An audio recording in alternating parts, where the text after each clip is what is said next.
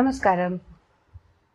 అధ్యాయక్రమంగా గీతా పారాయణ ఫలం గురించి గీతా గ్రంథంలో ఇవ్వబడినటువంటి వివరాలను పరిశీలిస్తున్నాం.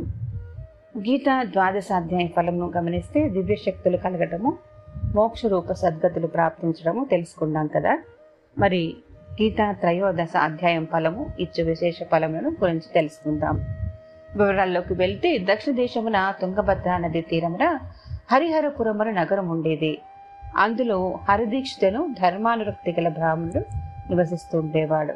అతనికి దురాచారయ్యను భార్య కలదు. ఆమె నిత్యము పతిని దూషించుచు దుష్ప్రవృత్తి కలదై స్వేచ్ఛా విహారిణి అయి ఉండుచుండేది.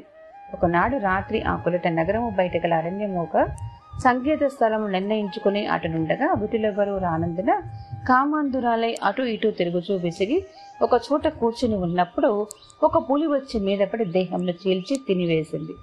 మరణించిన పిదప ఆమె తన పాప కృత్యములకు ఫలితముగా పెక్కు కల్పముల కాలము ఘోర నరకయాతనలు అనుభవించింది. అటు పిమ్మట భూలోకమున చండాల స్త్రీ అయి జన్మించను.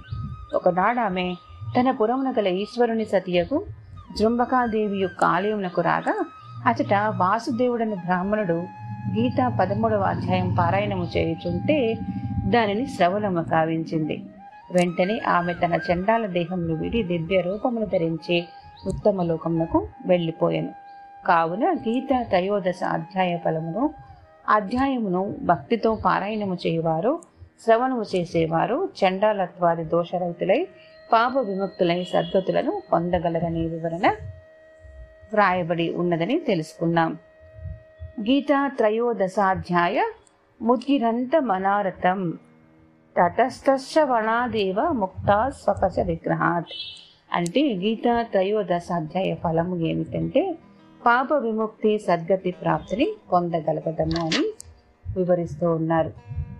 ఇటువంటి ఎక్కువ అమూల్యమైన విషయాలను, అంటే ఎక్కువగా ఇటువంటి విషయాలను మనం తెలుసుకుంటూ తెలిసిన వాళ్ళకి నలుగురికి తెలియజేస్తూ భగవద్గీత అధ్యాయ పారాయణ విశేష ఫలం గురించి తెలుసుకుంటూ ఉండాలి.